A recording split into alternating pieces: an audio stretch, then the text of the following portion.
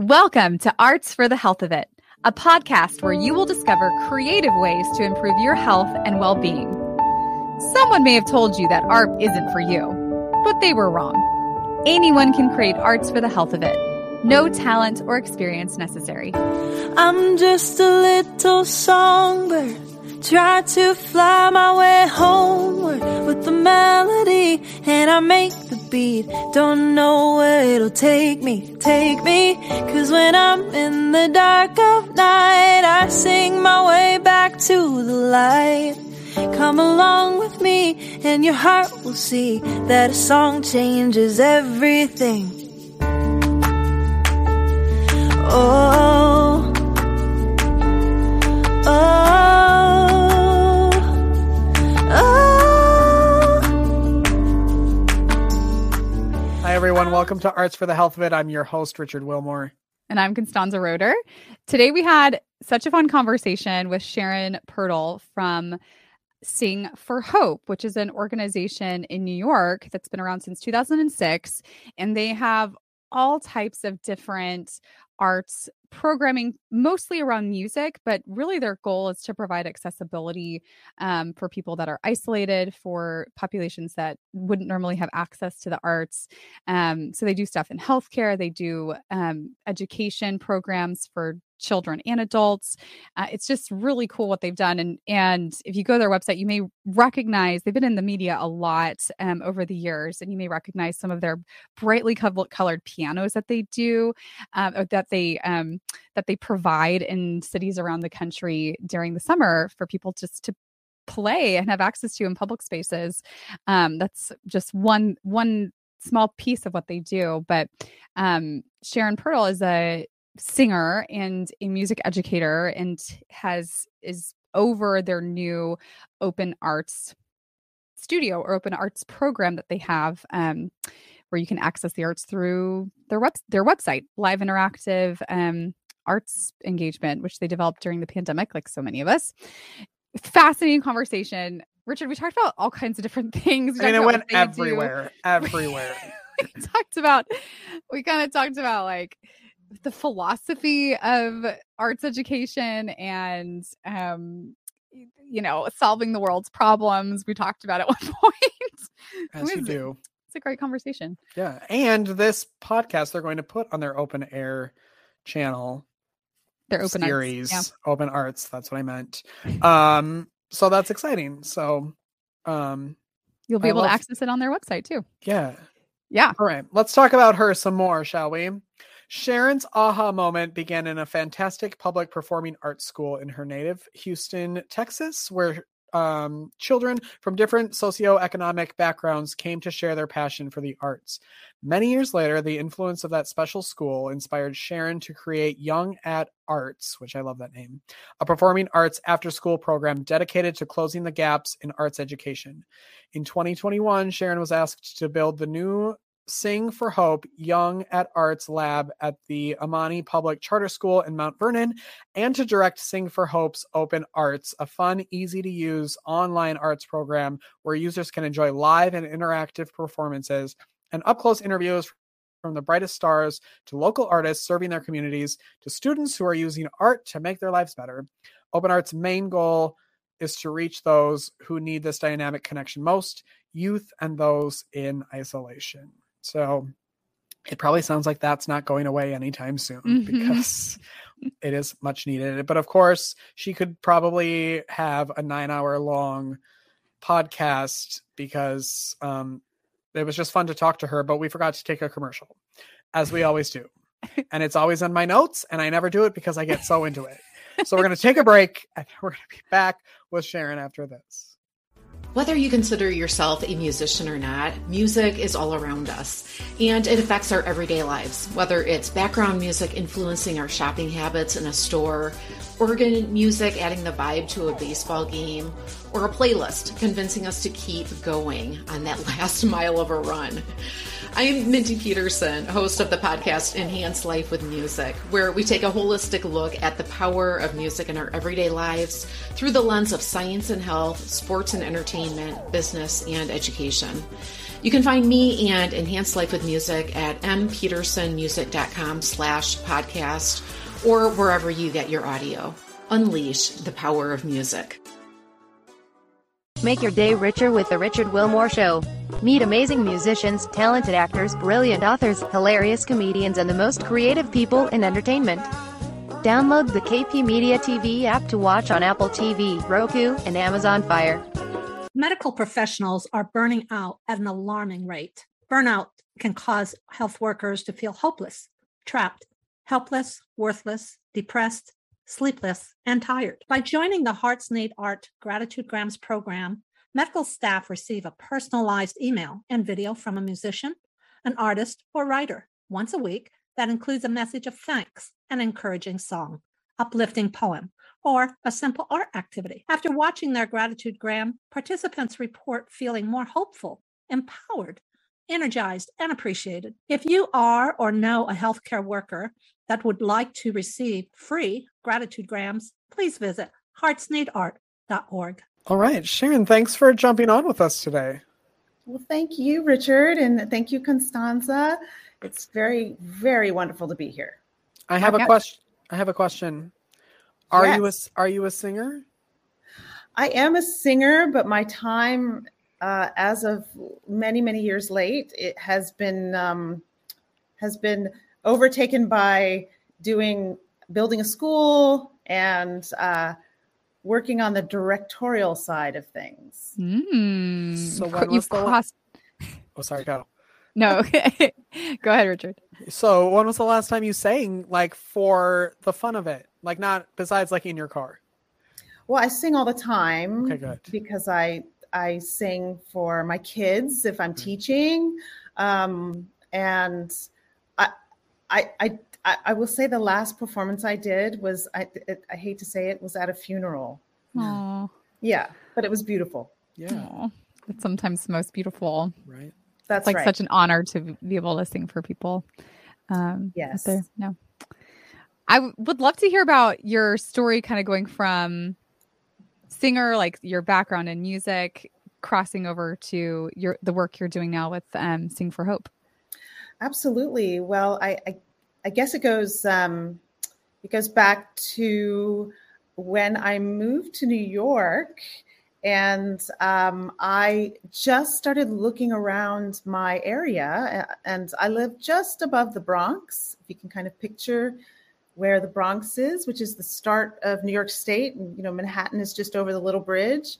I noticed that there were not a lot of arts programs for young people, in particularly in areas where children were in need or where there were large gaps in education and opportunities for education. And so I grew up in Texas. I grew up in Houston, Texas, and we had this wonderful arts program throughout the Houston Independent School District. And actually, at the time that I was entering, this dates me a little bit, at the time that I was entering kindergarten, the Texas schools were dragging their feet on properly integrating the schools in a good way. And so Houston started an arts magnet program just as I was entering kindergarten, and my school was picked to do that. And so instead of just shuffling kids, which was what the busing thing that happened in the early 1970s, which is, we're just going to take kids from this neighborhood way over here and dump them in this school without any rhyme or reason. It was, do you want to go to this school to study how to play the violin or learn how to sing, right? And it just changed my life. And I'm so grateful for that. And I went through the arts program all the way through the arts high school in the Houston schools. But I think the greatest gift that it gave me was this lovely melting pot of friends. So when I came up here, I looked around and I saw that of all places, right here in New York City or just outside in the suburbs, that wasn't happening. Arts was not happening for young people. And there were lovely schools with really, really robust arts programs, but they are not diverse at all. And so that's where I started. I started an after school program that just grew and grew and grew. And here we are with Sing for Hope, where we are providing a full school day music program plus every day after school until 6:30. The children can basically name it and study whatever they want. They want to play the saxophone, we have a saxophone there for them. They want to learn how to play the drums, we do that. We do dance, we do voice, everything you could imagine. And I'm so thrilled to do it every single day. So that's basically how it happened, is just like looking around the neighborhood and saying, what's wrong here? This is not right. And not only that, we're right outside the greatest city of the arts in the world with lots of people who could teach and impart great wisdom on the arts. And so many children are not getting it. So why do you think the arts are so important for children? Why do you think arts education specifically is important, that accessibility? Well, just that little question. It's the great equalizer. It's a language all of its own, and it doesn't judge. And so suddenly you are in a choir, in a play, in a whatever you're doing, and you are called to express yourself, and you are calling these children to express themselves. And so therefore you're providing a safe space, right? You're providing a place where they feel it's okay to express themselves. Well, suddenly it doesn't matter the color of your skin. It doesn't matter how much money you have, or if you have, with kids, if you have the perfect iPhone or the perfect pair of jeans or whatever it is that day, that's popular, it doesn't matter. What matters is the art, and that you're able to express yourselves. And I've seen time and time again how it's a healer. It heals because it uplifts these children to A, be leaders themselves, B, go out into the world and be vulnerable, be open to others that are different from themselves, which to me would solve all the world's problems. If every child had art and in a safe space, then we wouldn't have people judging others the way, and causing such chaos in our world. Amen. Preach it, girl. Yes.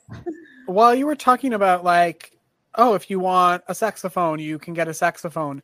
Is an interest in the arts like a prerequisite to getting in? What's the type of person who's finding you? Does that make sense? Is that the right question? Yes. Do you have to apply, I want to learn this, or I have an interest in this? Or is it you're here, but also we have this available to you? Well, that's a really good question. We have two campuses. One campus is an after-school program where you apply and you can, you may receive a scholarship. We never turn a child away. So we have to do lots of fundraising, but yes, so a child can apply and come. Our other campus, which is located in downtown Mount Vernon, and in the area of Mount Vernon, which is Westchester County and the Bronx, it's just right there on the border, is in conjunction with a charter school. It's called the Amani Public Charter School, and we occupy the third floor. And the children there are receiving our arts programs throughout their school day, but they can also sign up to do the after school. And the way I've always run my arts programs is if a child shows interest and commitment, then we invest in them. Because it may be that maybe they're not a soloist or, the best of the best singer or saxophone player or dancer, but they find their way. And I've seen that over and over again, how they find their way. They may drift over to the soundboard or the lighting designer when we're doing a show, and all of a sudden they become interested in that, or it helps them with their public speaking, and they end up going into a field. Well, we all need that, right? But they end up going into a field that I have a lovely student who I'm so proud of her, in law school. She's in law school. Well, wonderful. She came up through our program, and I know she's using those skills. So that's why we're not a program that says, oh, we're only going to take the Broadway babies or the Broadway star types. That's not our goal. Our goal is to create citizens of the world. It's an artist, really. So. I feel like that's the podcast. Goodbye. That was so sweet. Like, we're just here. It's a simple task. We're creating citizens of the world. No big deal. Good citizens. Aww. How many students do you have? We touch about 500 students a year through our programs. Yeah. That's a handful. That's a yeah, exactly. But I'm always saying I would hope to do more, Right. That's the fundraising piece, right? That's the fundraising piece.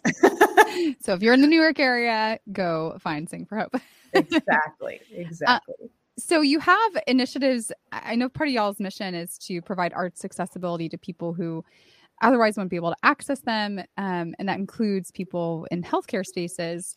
And I know pre-pandemic, you guys were doing quite a bit in different healthcare spaces. But I know the pandemic has affected all of that, and you have some new initiatives now. So I'd love for you to talk a little bit about those. Absolutely. So Sing for Hope has always had, as part of their mission, the reaching out to those in isolation and those in need, and obviously those in need in a healthcare setting. They would go into hospital rooms, and you would find a violinist or a flautist or someone reading poetry.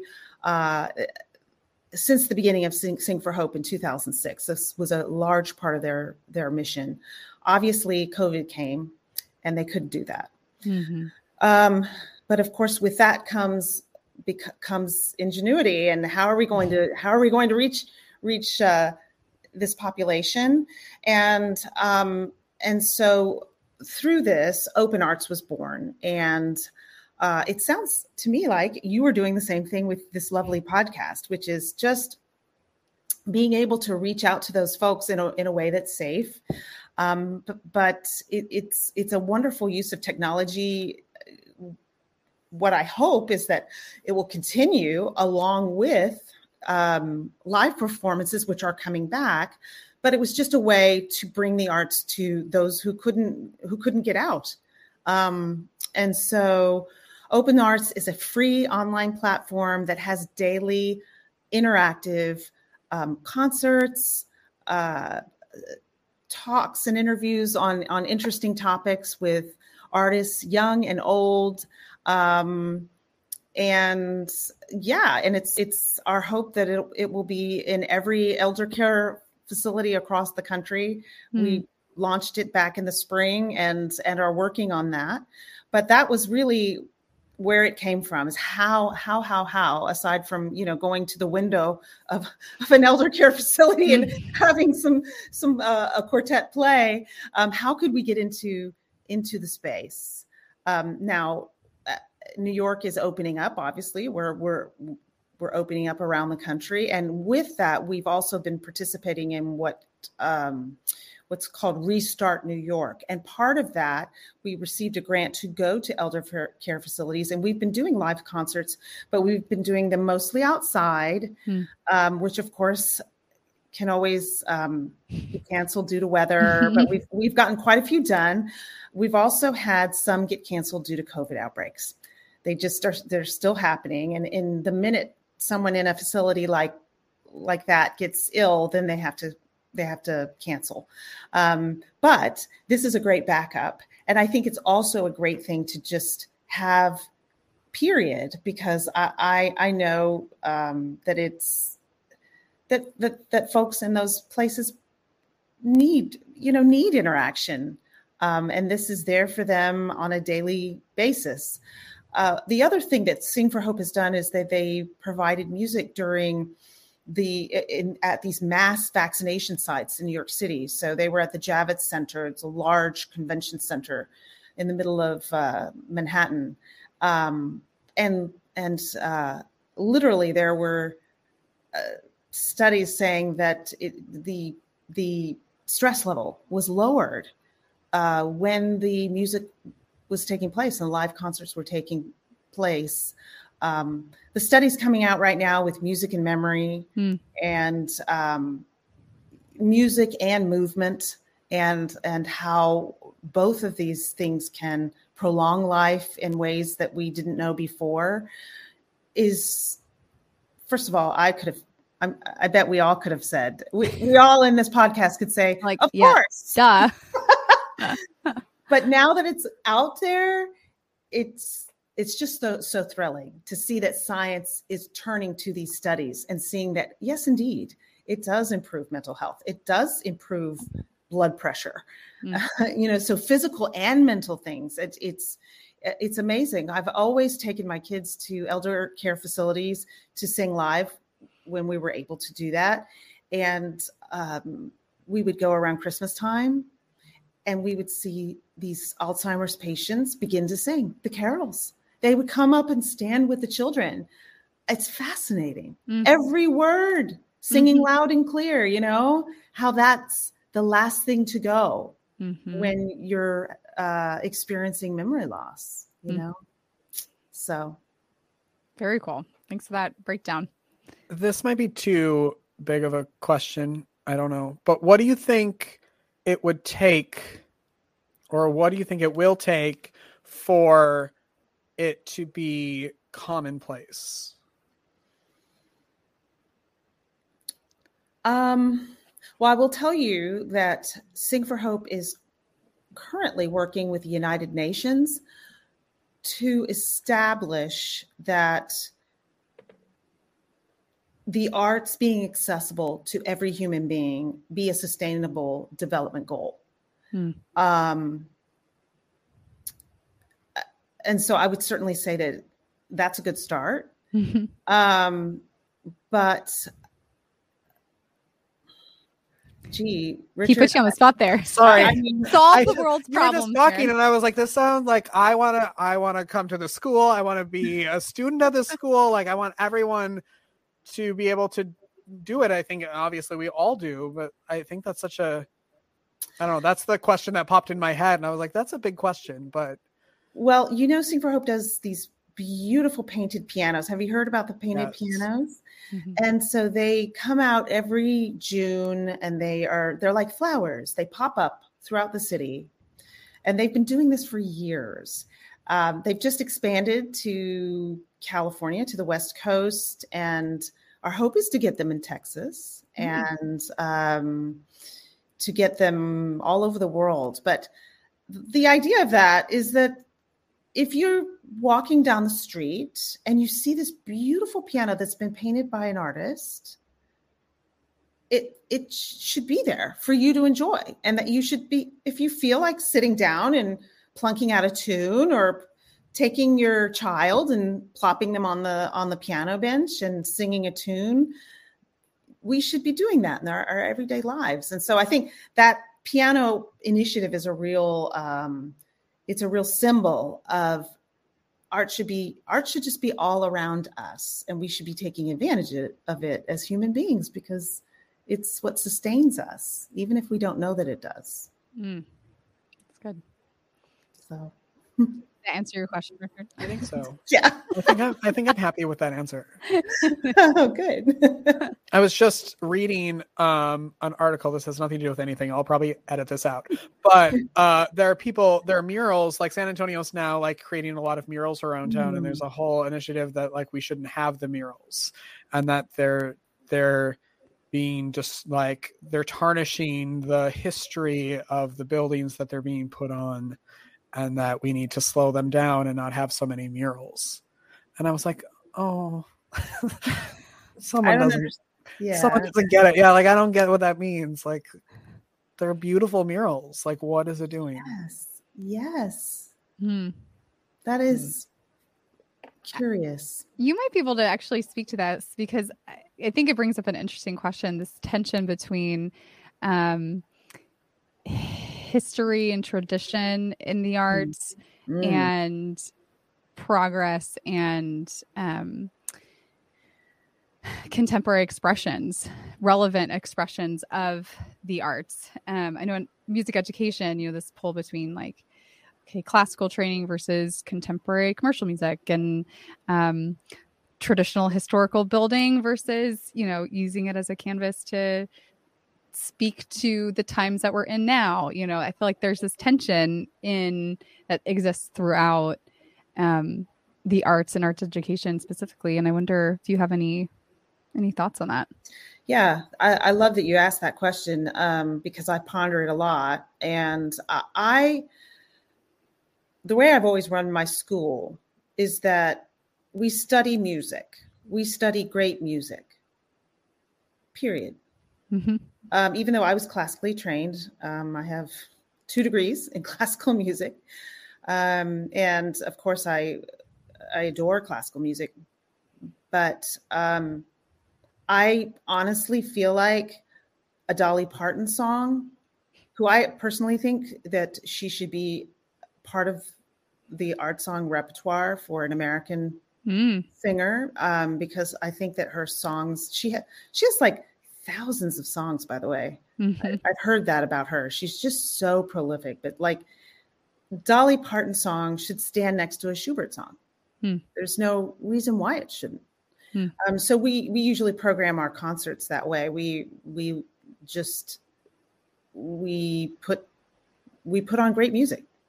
That's that. And the kids study every style. There is a tension, because if you think about it, how many female composers did I study when I was going through a very rigorous classical voice program? Oh no, now you've done it. You've opened Pandora's box. Is this a game? Maybe like 2. Yeah. No. How many composers of color did we study? Yep. So that has to change. Oh, the answer is 0. If you have not gone through a classical music program, the answer to that is generally 0. 0. Oh. I mean, except for the Burleigh spirituals. And I want to say Burleigh arranged them. An African-American, gentleman who arranged them. But yeah, so, I mean, we have a performance this weekend, and we are doing Earth, Wind, and Fire. And we are doing something from Once on This Island, and we are doing Hiatus Coyote, who's this really cool Australian indie band. We have bands at my school as well. And we're doing Seasons of Love from Rent. And yeah, so awesome. I think sometimes it's easy for my little school to do this, but I think it's much harder for the institutions that are I think they're going through a real sense of looking in the mirror and saying, ooh, what do we do? Metropolitan Opera, Juilliard School. I mean, I'm sure it must be tough because that rigid conservative education is what has been championed for years. Mm. Yep. So, I thought you might have some thoughts on that. I do. Yes. So good answers. We have to just keep exposing. I even hate to say the word classical music because it's like, what does that mean? I know. Classical period of music was like it's a period of what people consider as classical music, but yes, classical music is, anyway. Yep. It's not even a very good specific term, descriptive term. Yeah. Goodness. And I think it goes to like this idea that's part of the core values of Sing for Hope, of kind of this democratization of music, of, hey, we really need accessibility, and we need, the goal isn't to create some sort of esoteric thing that lives up to a rigid, prescriptive structure of what good music is, quote unquote, or what good art is, quote unquote, but that just that expressive tool that we have in the arts is an essential part of the human experience. Right. And we need to kind of reclaim it from some of the rigid structures that we've had in arts education for so long. Yes. It sounds like you guys are doing that. It needs to come out of the ivory towers, and it needs to be for everyone, not just to those who can afford it. And I think a couple of years ago, there was a wonderful documentary on PBS about the history of country music. I don't know if you watched that, but it was really great because, first of all, there are two things about country music. First, people think it's just redneck, right? Am I allowed to say that word? Of course. We're in Texas, I feel like. You're from Texas. It's all good. Right. Yeah. They think they just have these preconceived notions about it, when in actuality, country music is the fabric of a good deal of what our country is, and the fact it points out that most country music, if not all, stems from people of color and their music. And so it traced this, but I think it also just, when I was going through vocal training, if I said, I think I want to learn to sing a country song, I would get laughed out of the vocal studio. What are you talking about? Get out of here. And hello, that it should have been, well, this is your heritage. This is great. I hope you listen to Loretta Lynn. I hope you listen to Dolly Parton. I hope you listen to Linda Ronstadt, one of the greatest singers of all time, no matter what she sang.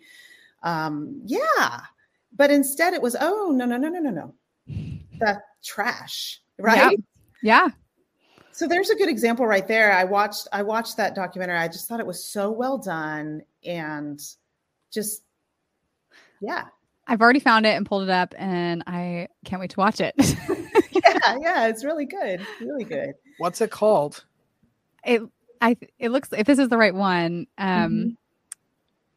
let's see. Country Music, a film by Ken Burns, PBS. Yeah, it's Ken Burns. Of course, it's Ken Burns. Yeah. And I think it's like 8 parts. It's pretty long. Yeah, it looks like there's several parts to it. And he probably put a book out about it. And yes. What ages do you work with? We work with, I would say, starting at about 8 years old, all the way through adults. Oh, wow. Okay. So you do adult education as well. We do. And, I have to say, we turned to more of that during the pandemic. The people had nothing to do. And I kind of just put it out there. I said, look, we're all sitting at home, and it's kind of this is a bad time.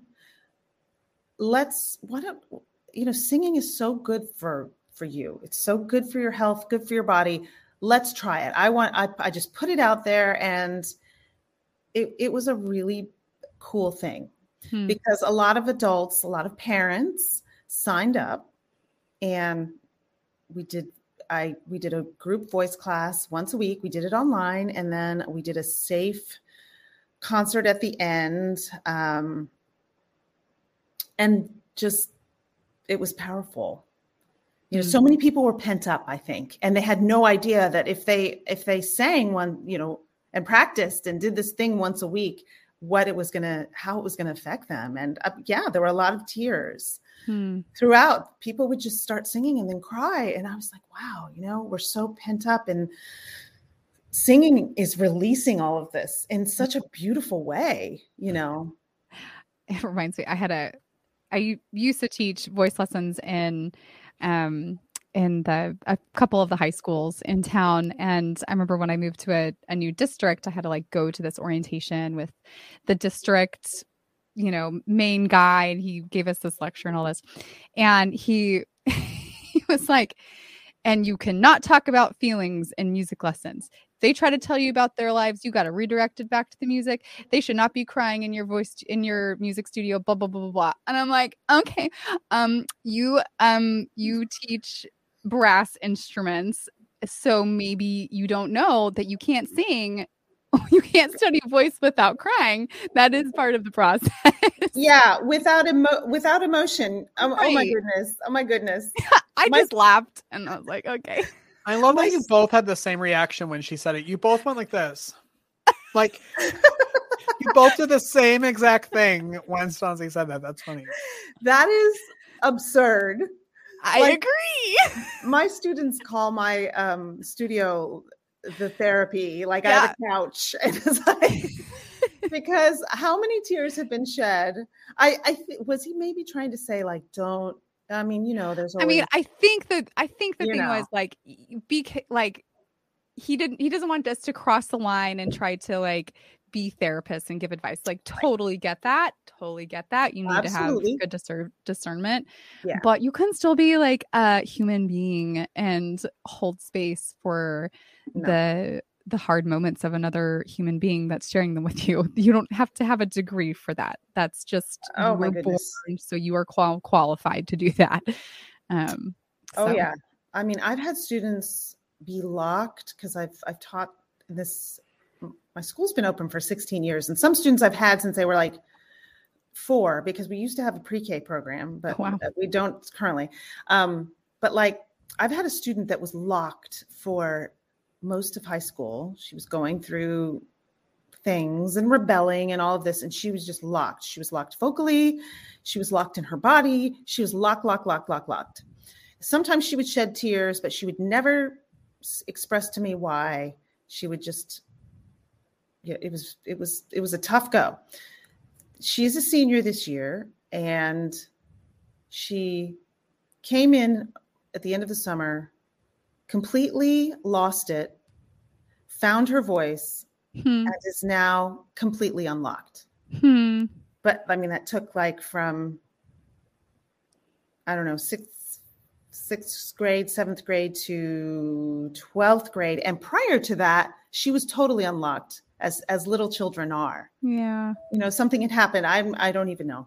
But Oh yeah. I think it's Sharon, I feel like we could just we could talk about this for all. I see all the time too. I think people don't realize how intertwined their voices are with their emotions and their mental, spiritual well-being, where they are. But it makes sense. Our voices are designed to express emotion, and when that's locked, like you said, when we have to feel like we have to repress something, we repress our voices in the literal and the figurative sense. And to unlock, it generally takes both. And there's this coupling that really beautiful. I totally agree. Just beautiful release that can happen on a emotional and spiritual level when the voice unlocks, when the spirit unlocks. And anyway, it just kind of happens together so often. Well, yeah, that's so true. And to just talking about like arts and health, I had another student, as a parent, who wanted to study, and she told me that as a child, her parents were members of a cult, a religion, but it was a cult. And part of that was being isolated in wherever they were in a compound, not being educated. She didn't go to school. She said she was barefoot every day. Wow. Like just walk, just no education, nothing. And it was such a wild story. I was just in awe. She said that eventually her parents were arrested because the cult ended up being like a gambling ring. And she escaped. And long story short, I mean, she's now very successful, owns her own business, obviously knows how to read, taught herself, has beautiful children and a husband, but she wanted voice lessons because her voice, I think to rebel, she stopped speaking as a child and held on to that for a very long time.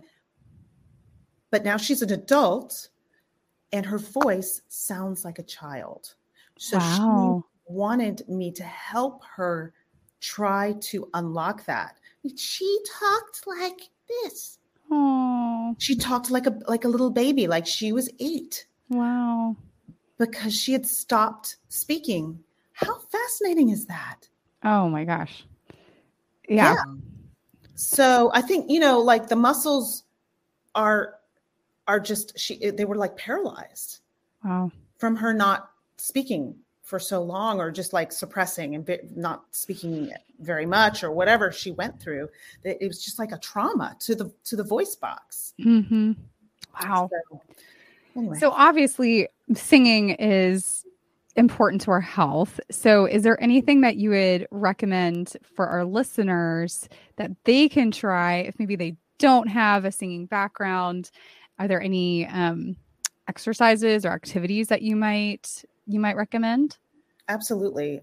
Well, first of all, I think singing, if you can, so many people are told they can't sing, right? Which is sad, because we should all sing. We should all be able to sing, and it's okay if it's not perfect. And I think that there was a time when people would just gather around the piano and sing, when we didn't have, gazillion channels and screens and everything. There was just the piano in the parlor at night, or the radio, right? But so many people are like traumatized by the teacher that said, you can't sing. In fact, I've gotten many students who I don't think there's I do not believe that tone deaf is a thing. I think you can teach, and I've done that, where I've taught someone who couldn't match pitch very well how to match pitch, but there's sometimes someone along the way says, oh, horrible, you can't sing. And then you're afraid to do so. But I think that singing is so healthy because it gets us to breathe. And along with that, I think singing goes along really well with yoga. If people practice yoga, because all of the deep breathing that you do as a singer, whether you're singing in a choir or taking a voice lesson, and the breathing that you do in yoga, it's very similar. And if when you walk out of a voice lesson, or you walk out of a yoga class, you feel better. I always say, I feel like I'm walking on air. Why is that? Well, a lot of it is the deep breathing, right? And the ground, it's the deep breathing and the grounding of yourself, and to sing well, you have to be able to access that place to where everything can be free. Where you don't tense up here and tense up in your body. You can just be free. So I guess that's my advice. Is just sing with freedom. Sing what you want to sing. Doesn't matter how old you are. If if you're, 65, but you want to sing a Madonna song, go for it. Do it. Why not? Yes. 100% will be me. Mark my words. I'll be 65. Good. And I will be singing Madonna. I think that season 2 of Arts for the Health of It is going to just be everyone from season 1 coming back in a rotation, because these could be 9-hour long conversations. But how can people best connect with you and with Sing for Hope? Well, yes. Well, thank you so much for asking that question. We are online, obviously, at singforhope.org. And if you would like to access our open arts, it airs every day, Monday through Friday at 4 p.m. And then, of course, you can access it after 4 p.m. if you can't catch it. But that's at singforhope.org/open arts. Make sure you go to heartsneedart.org, click on the podcast link for all of the show notes from everything we talked about today. Sharon, you're the best. Oh, y'all are the best. And I love it that you're in San Antone. That's Yeah. My family's there. I've got family in San Antone. Hi. We'll wave at them for you. I love the redneck music. Yes. Yes. Well, thank you everyone for listening and watching this week. We will be back next week with a new episode. Make sure you keep creating. Goodbye, everyone. Thank you for listening to Arts for the Health of It, a podcast produced by Hearts Need Art, creative support for patients and caregivers, in partnership with the National Organization for Arts and Health. You can help others learn about the healing power of the arts by subscribing, sharing, and reviewing the podcast wherever you listen or watch. The podcast is hosted by Richard Wilmore, co-hosted by Constanza Rader. Our theme song, Songbird, is written and performed by Natalie Lane. Visit heartsneedart.org to learn how you can support our mission to create joy with people facing life-altering health challenges. Join us next week to learn more ways you can create arts for the health of it. The views expressed on this podcast do not necessarily reflect the views of Hearts Need Art, their staff, board members, or other affiliates. All content is created for informational purposes only.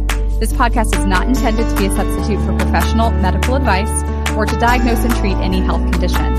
Always seek the advice of your physician or other qualified health professional with any questions you may have regarding a medical condition. Never disregard professional medical advice or delay in seeking it because of something you heard on this podcast.